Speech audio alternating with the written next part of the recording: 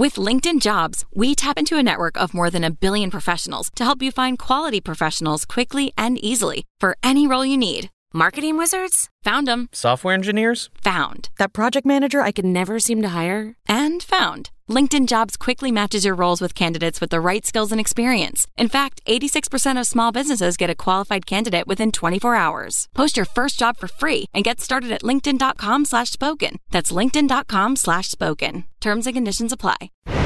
5 things you need to know today before the markets open with voxmarkets.co.uk. It's Thursday, the 12th of November 2020. At 5, the boom in Britain's housing market carried on into October as the gauge of house price growth struck a new 21-year high. At 4, the number of people falling into severe problem debt after being hit by the impact of coronavirus has doubled since March, a charity said. Step Change said 1.2 million people face serious issues, including falling behind on essential bills and using more credit to make more debt payments.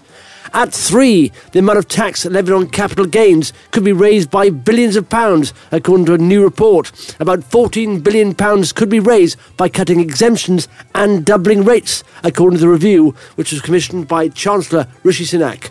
At 2, Britain will attempt to reassure nervous business leaders that it appreciates the need for clarity on rules outside the EU by setting up a task force to discuss challenges 50 days before the Brexit transition period ends. And at 1, retailers and supermarkets have been accused of taking advantage of lockdown loopholes for Christmas trading while other stores remain closed. Traders whose businesses are closed say some companies aren't playing fair as they can sell non-essential items alongside essential items. For more details on any of these stories, visit voxmarkets.co.uk. 5 things you need to know today before the markets open with voxmarkets.co.uk.